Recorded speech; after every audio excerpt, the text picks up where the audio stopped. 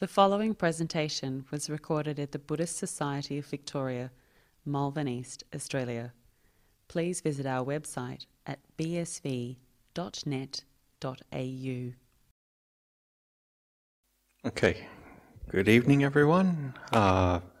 Welcome to the BSV on this lovely Monday night. It's good to see that so many people have actually turned up for a Monday night meditation. It's quite encouraging. The last few meditation sessions I've done, it's been me looking at a camera, so it's nice to be actually looking at some people meditating, which is quite nice. And welcome to anybody that's tuned in on YouTube. It's really nice.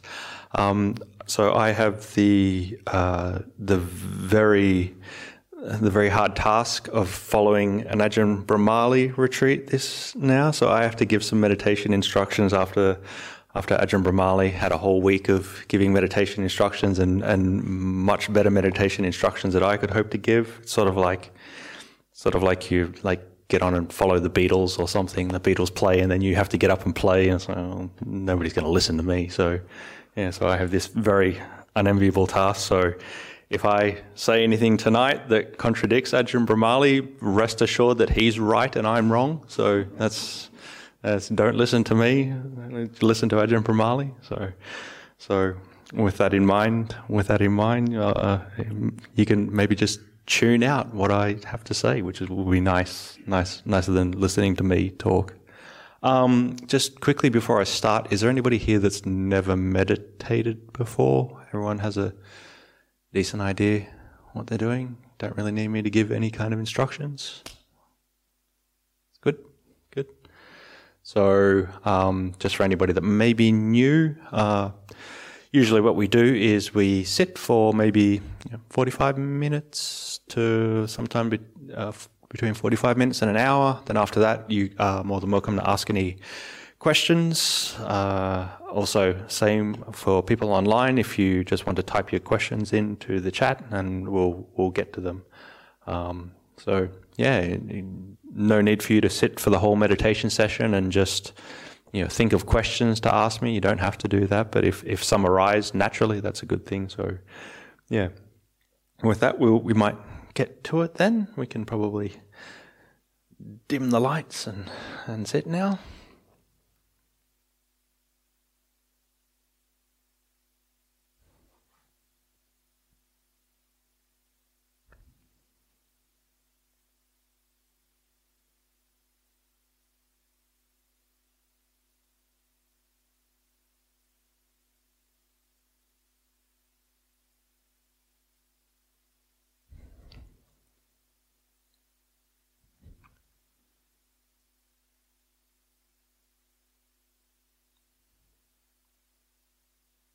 Just before we start, just take a few moments to rest and relax into the seat. Find the most comfortable position.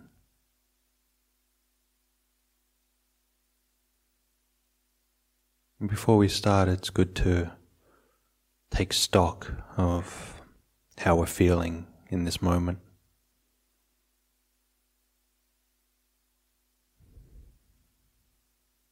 Are we feeling restless, agitated from the drive over? Or are we feeling relaxed and calm? Just take a few moments just to notice the way that your body feels, and also, in essence, how your mind feels as well. Kind of mood or mental state that you might find yourself in.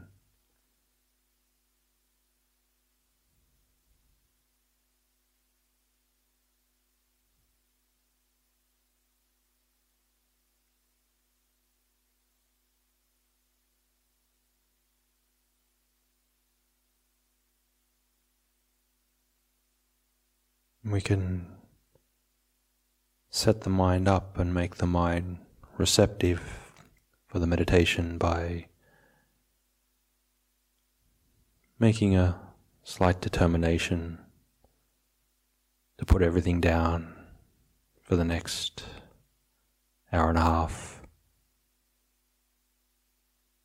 and just to relax. And any concerns or worries that we may have, just to put them aside.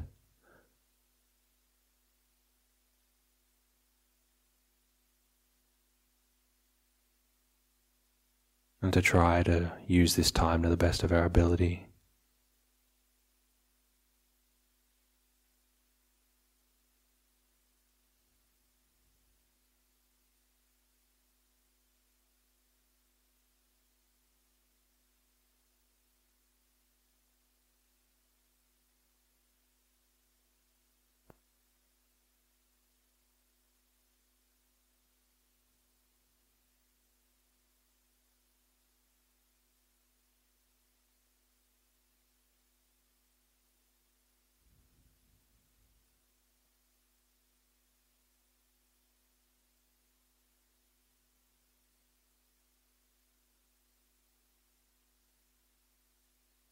And scan your awareness throughout your body.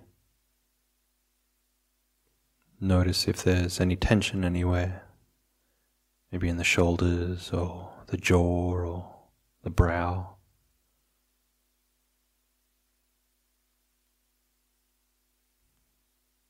And if you do notice any tension there, just try to release that tension and just relax into the posture.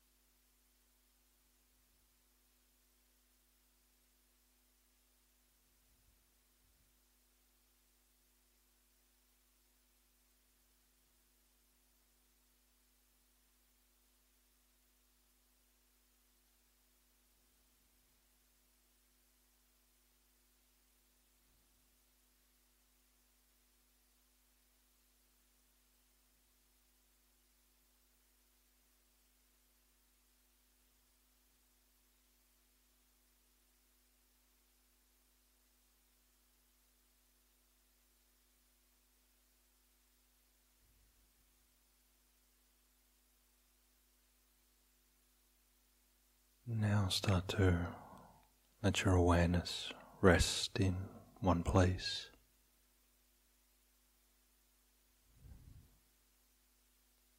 It could be the breath or any other object that you find useful. You can even just rest in this one place of open awareness or awareness itself.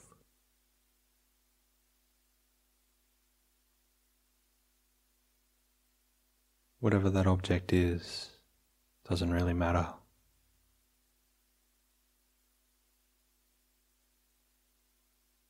Just having it rest and sink in to one place. This is the main thing we're trying to do.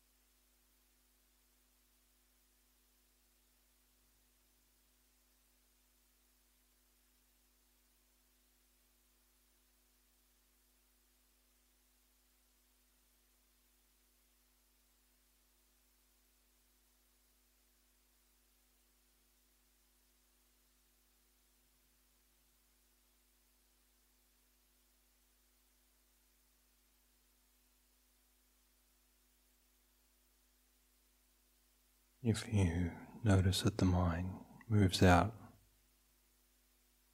from this resting place of stillness on the breath,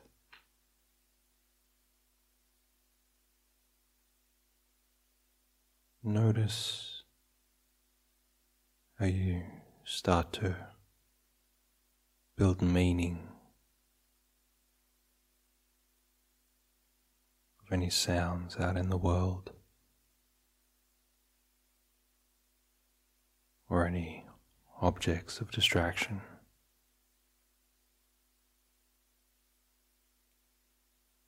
You label them in particular ways.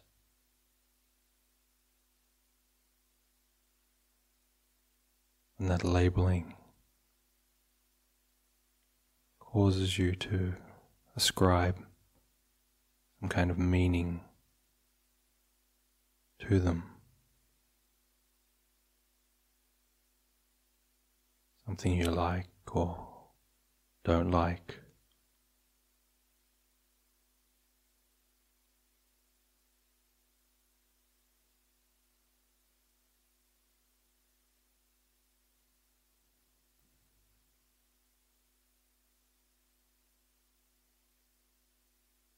Try to see that this phenomena that you experience is just the way it is.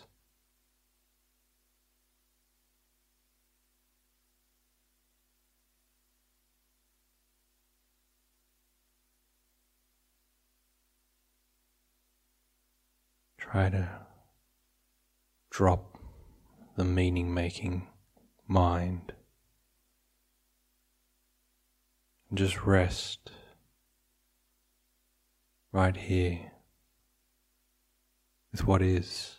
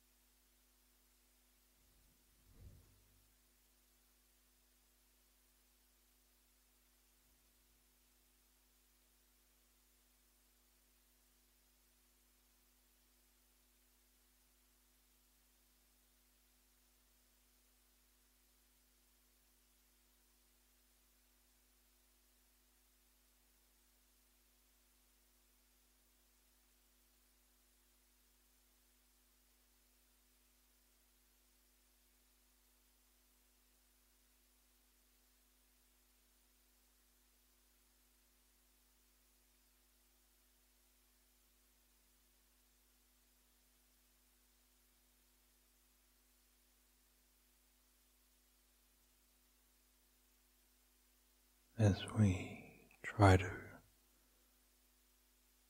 rest our awareness in this point of stillness, in this point of the breath. We notice thoughts arise, and they arise in this same spot.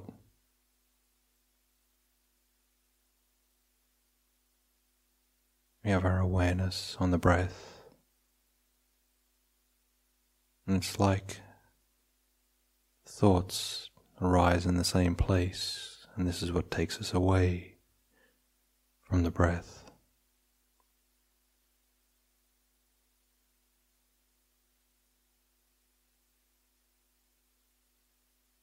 These thoughts are the things that interfere.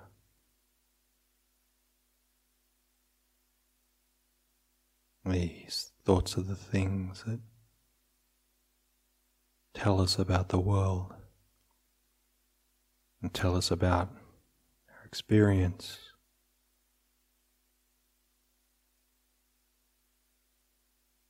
They tell us whether we're bored or whether we're happy, or whether things are good or whether things are bad.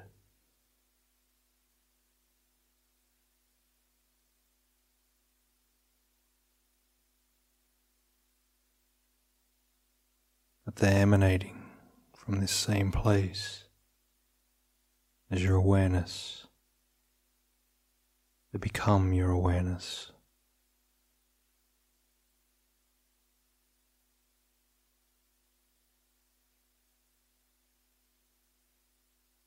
And they become your whole experience.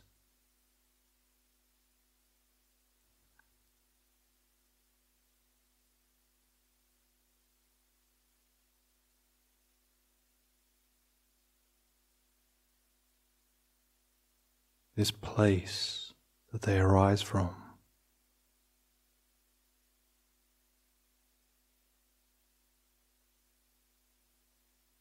Try to look. Who is the one that's thinking?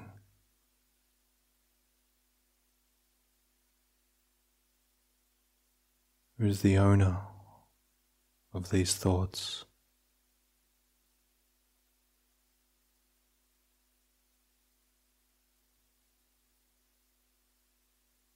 You might answer, well, it's me. I'm thinking these thoughts. They're arising here in me. But look closer at this thing that you think is me thinking these thoughts.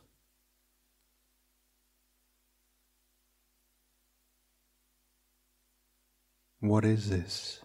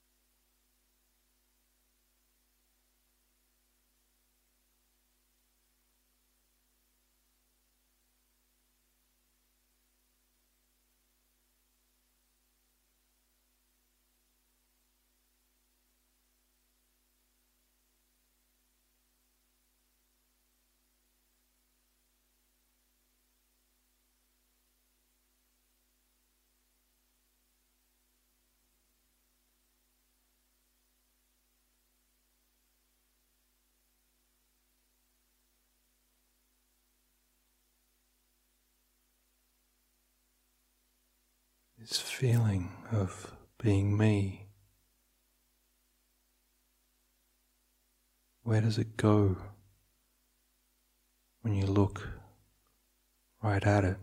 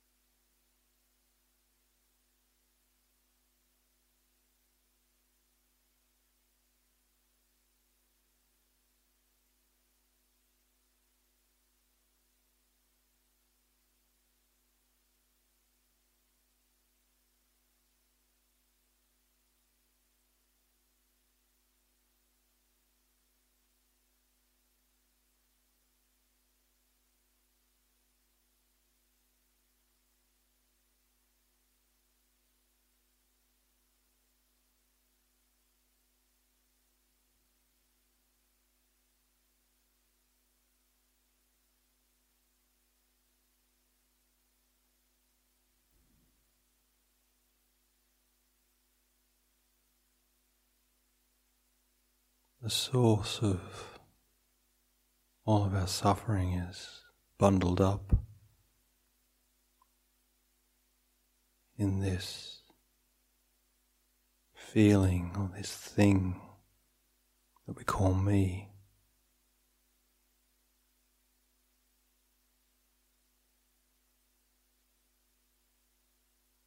And where does that suffering go when you look at this thing we take to be me?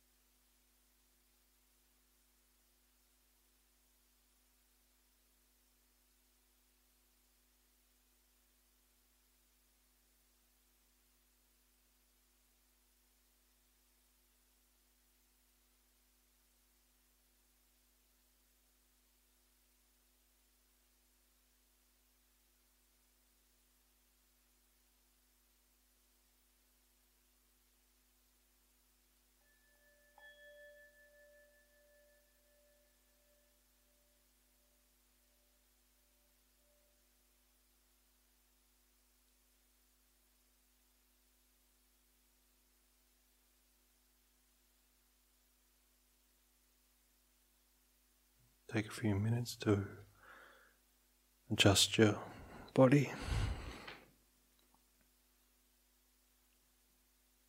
You can gently open your eyes when you're ready.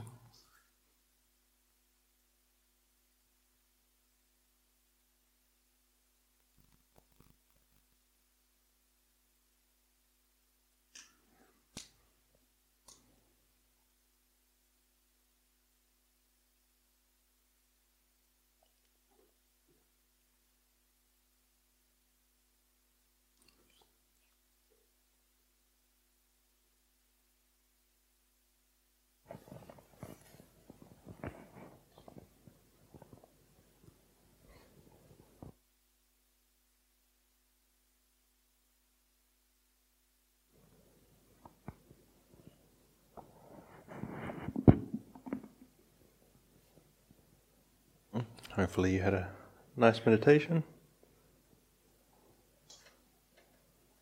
It was calm and peaceful. Okay.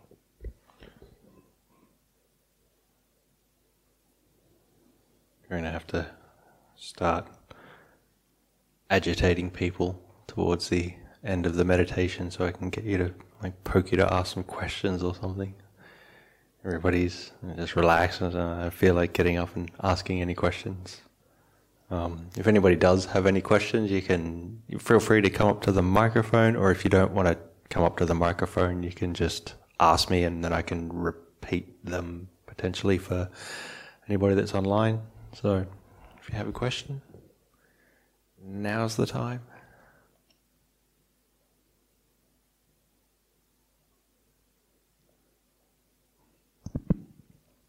Ajahn, excuse me, while people's minds reactivate, there is a question from the online audience. I love the online audience, so always have a question. In fact, two. The first one is it possible to elaborate on the meaning-making mind?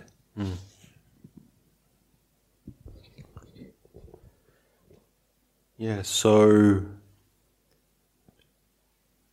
whenever we experience something, whenever anything comes in contact with our senses, we experience something through the eyes, the ears, the nose, the tongue, the body, or even when we experience a kind of mental image come up as a thought, we tend to react to that and respond to that in some way.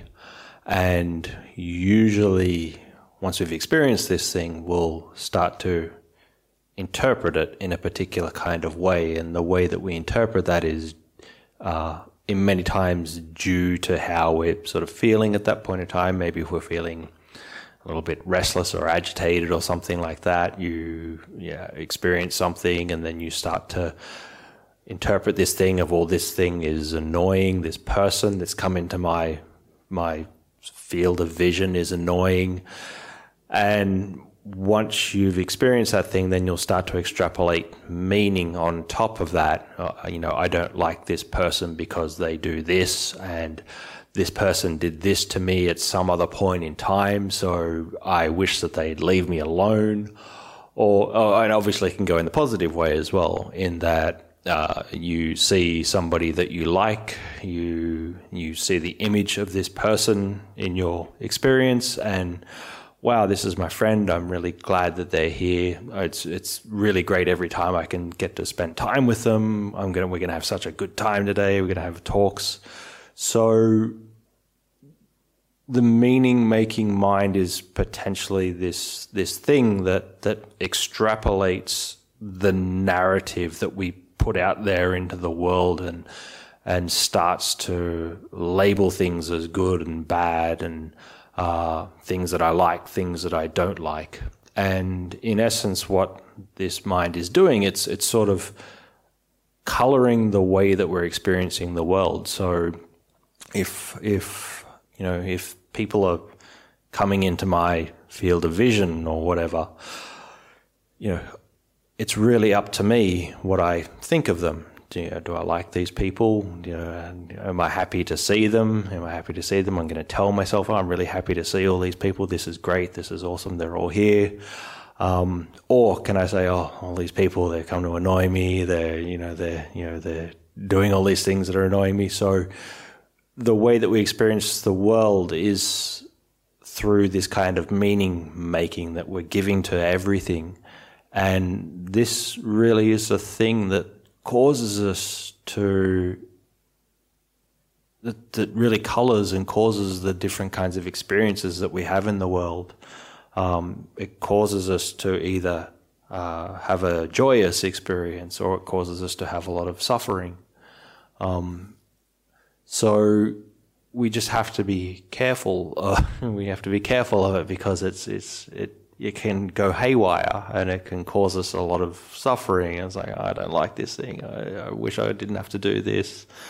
And you're always telling this. I gave a talk about this it was an eon ago. It was like a couple of months ago now or something. Of like, it happens to me a lot. I catch the bus pretty regularly. And you get on the bus, and usually I like to just like tune out when I'm on the bus. I don't do anything, but there's always somebody that gets on the bus and they get on and they like turn their phone on and they watch some kind of like stupid vapid something happening at the Oscars, and everybody getting very angry about it, and they're watching it, and everybody's watching this same thing, and all I can think of is, God, I wish you'd turn that thing off and just shut up. And just be quiet. You're on the bus, just shut up and be quiet. And so really all this is this person getting on the bus, and they probably had a very hard day, and all they want to do is vent a little bit by watching somebody else get angry on YouTube or something. I don't really actually know what it is, but I'm interpreting the world in this way, and it's making my world awful. This person that's on the bus, they don't care what I think. They don't even know that I'm there most of the time. But here I am, sort of like brewing and brooding in the background, and it's the meaning that I'm giving to this situation. This is the thing that's causing me suffering. So we have to be careful of it. We have to be careful when it runs away, and that's where something like having mindfulness around this. This kind of meaning that we're giving to things out in the world, this is one of the most important skills that we can actually develop, because it sort of pulls us back from the brink. That's in essence, that's what I mean by the meaning-making mind. I've maybe trademarked a new thing, I don't know. Thank you, Ajahn. The MMM. Somebody's probably said it before me. I'm pretty sure they have. Are there any questions from anyone in the room?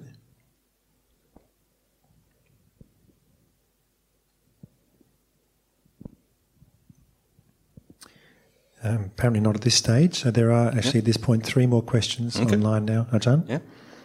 The next question. Thank you, Ajahn. Should I do nothing or do something during meditation? Do both, I guess. Do both something and nothing, and do them simultaneously.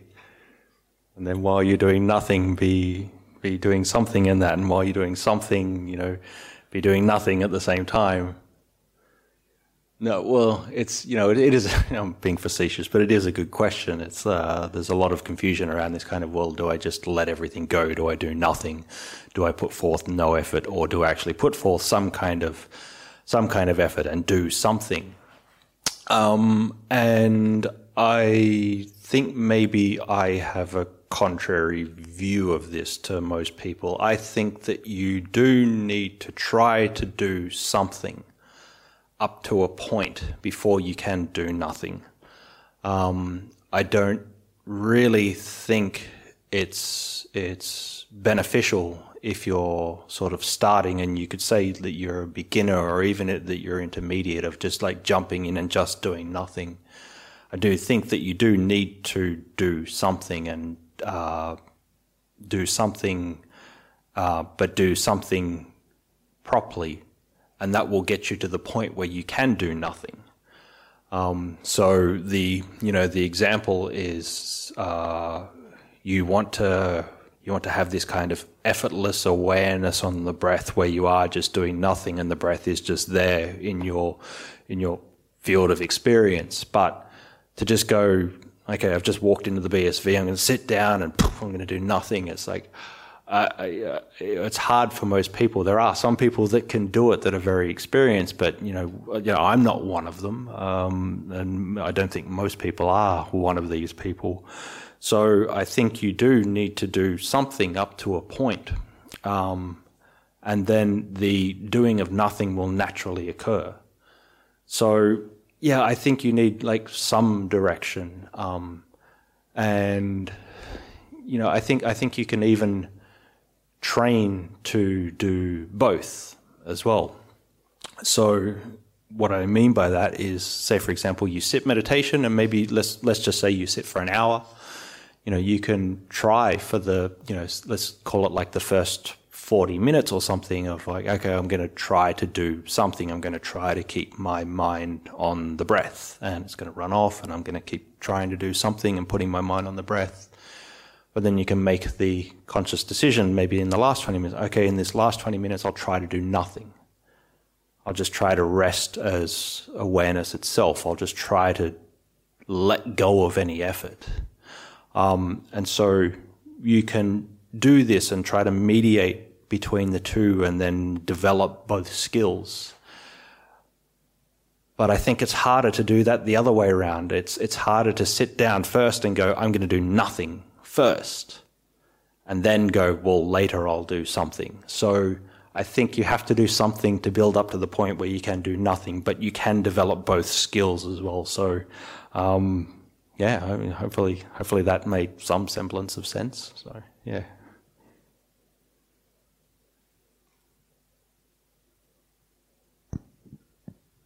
Thank you, Ajahn. The next question, probably a lot of people can relate to at the moment. There's a lot of people who are edgy at the moment. How do I control myself? Edgy as in cool, edgy, or like edgy as in... edgy okay. On edge. Okay, cool. Okay, yeah, on edge. How do I control myself and my emotions and not get tangled in someone else's suffering? Thank you.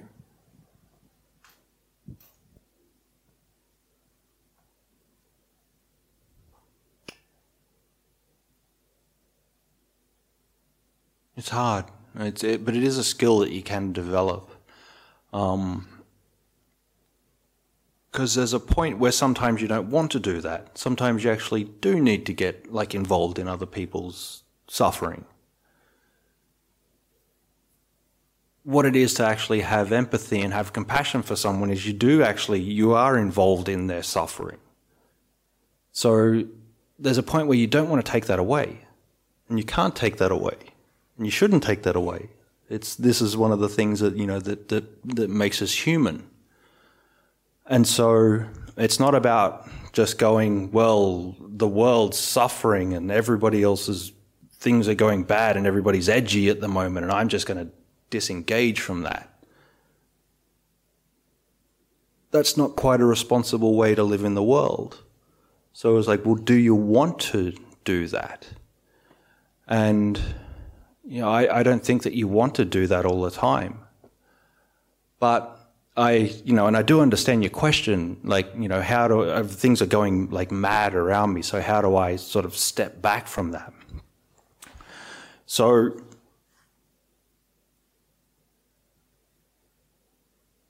it really comes from actually having proper compassion for the world. If you have indifference towards the world, it's like you're trying to push it away. But if you actually really do have compassion for things that are happening in the world and the kind of things that are causing people to be edgy, you really do actually have this kind of compassion, and you actually do have a real kind of equanimity towards the world. There's no sense that you're pushing that away, but you're accepting it for what it is. You're accepting the world for what it is, and you're compassionate towards it. So it's not something that's easy to do. It's not something that's easy to go, well, how do I become sort of involved in this thing that you're in, and how do I empathize with you, and how do I have compassion for you, but how do I sort of, not get dragged down by that as well? I think that's more the question of how you not get involved in this thing, but how do I not get dragged down by it? And that is a skill that you can actually develop, whereby you can start to see that, okay, well, even though I'm in the world with you, and even though I'm sort of sharing this experience with you, and even though there's some kind of suffering there that we're involved in together, I can still in some way see that this is the way the world is, and I'll help you, and I'll be as compassionate, and I'll do whatever I can for you and those in the world. But I still have to see the world for what it is. It's still this place where, this sort of array of different sort of edgy and awful things can happen. And this is just the way it is. And if you can actually do that, and you can sort of see, well, this is the world, and these are the things out in the world, and how I'm sort of ascribing meaning to this thing. If you can sort of let go of that kind of meaning of, well, it's this way and it should be another kind of way, I think that's one of the ways where you can sort of, drop this. But yeah, I'm just hesitant to say that of like, no, just the world's burning, so just like forget it. I don't think that's the right way to go about things. So sometimes maybe you want to suffer with the world. Sometimes maybe you need to suffer with the world to sort of remind yourself that, you're a part of this as well, and that you're not separate from this in some way. We always look out in the world and we sort of, well, it's all over there. Everything's out there, everything's over there, everything's somebody else's problem. Everything's some kind of, it's got nothing to do with me. And so we don't drag ourselves into it, but actually sometimes I think you should drag yourself into it. Just to remind yourself that, it's just by your own good fortune and good luck that you're not experiencing the kind of suffering that everybody else is. You're just totally lucky that you're living a good life, that you're living a calm and peaceful life, but these other people now are, experiencing so much stress and suffering and torment. So it's just maybe to remind yourself of like, well, there is suffering in the world. And it's just so lucky that I'm not experiencing that kind of suffering right now, but maybe at some point I will. And then what would I want? If everybody else in the world is like burning now, but I'm not, how would I want people to react to me when I'm burning?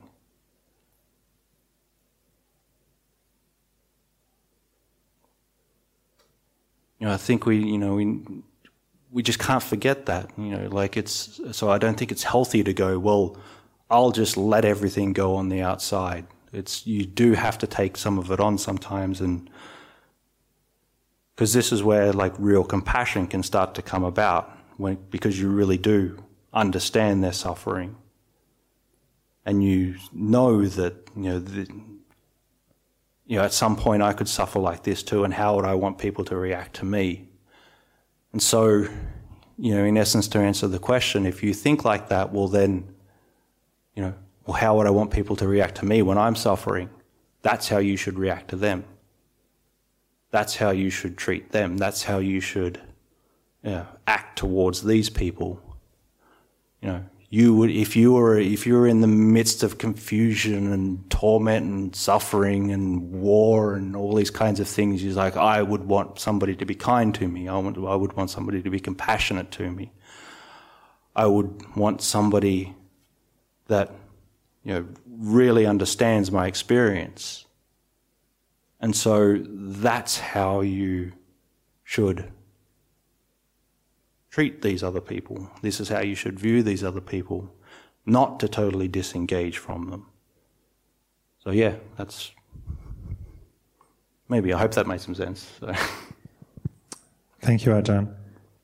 The person who asked that question actually clarified as you were answering that they meant, how do I respond without falling into anger? I think possibly you answered that anyway. Okay. The final question is actually two people asked pretty much the same question. Okay. I'll just quickly read out the two of them. Yes, yeah. They were synchronous. I'll read out the both because they have a slightly different flavour, but they're essentially dealing with the same topic.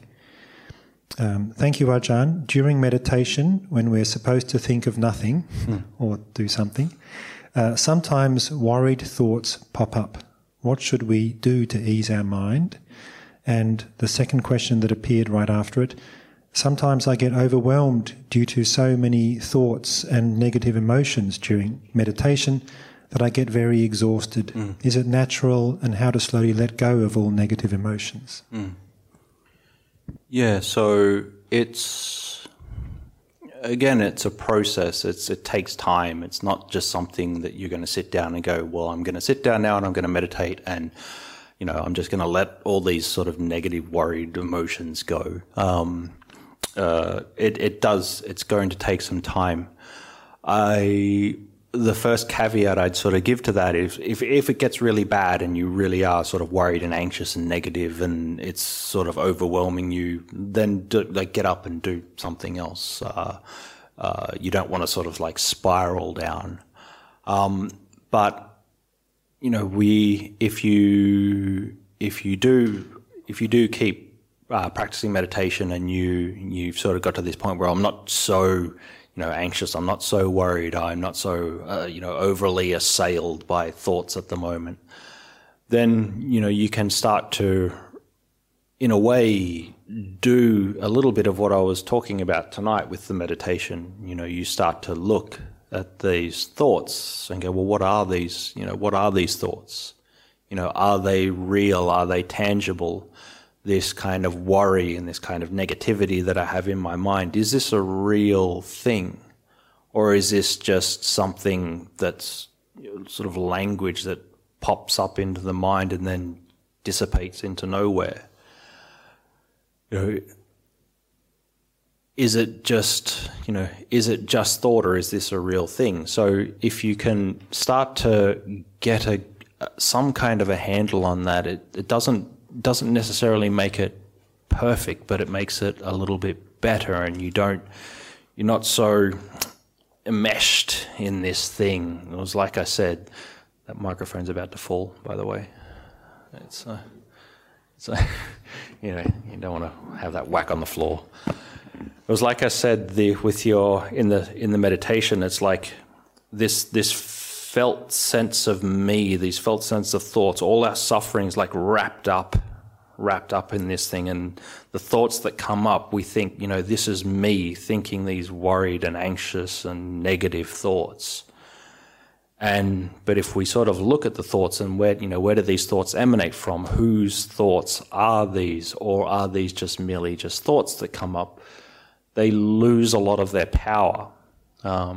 Because usually we're viewing the world through these thoughts as me. But if you sort of look back on them and break apart that me that I think is the one that is thinking these thoughts, they can sort of unravel and they lose a lot of their spell over you. Because usually the spell is of like, I'm worried, I'm anxious about this kind of thing, and I'm the one that's worried and anxious about it, and these thoughts that I have, they're real. What I'm having is totally real, and this is the way that the actual world is. But if you can sort of look back on that process a bit and go, no, they're just thoughts, and they just come and go, they can lose a lot of their power. So if you continue to do this, this can take a lot of the wind out of their sails. But then also, you do sort of have to try to calm that storm that's sort of happening as well. You have to calm it by letting the mind rest on something. And when it is a little bit more still, that's when you can sort of look at the thoughts a little bit more and they can lose their power over you. So, the doing nothing thing is like, try to do something first. Try to settle the mind down by trying to keep it on one thing, and then you can start to let go of these nothing and let go of the thoughts in that way. So, yeah. Thank you very much, Ajahn. Are there any more questions in the room? No, everyone's very peaceful, and there are no more questions online, so that's all. Thank you so much, Ajahn. Perfect. Okay. Well, thank you all for coming. Hopefully it was beneficial for you in some way. Hopefully you got something a little bit out of it. And again, if I've said anything tonight that contradicted Ajahn Brahmali's right. I'm not. So, just take my words with a grain of salt. So, okay. So all the best.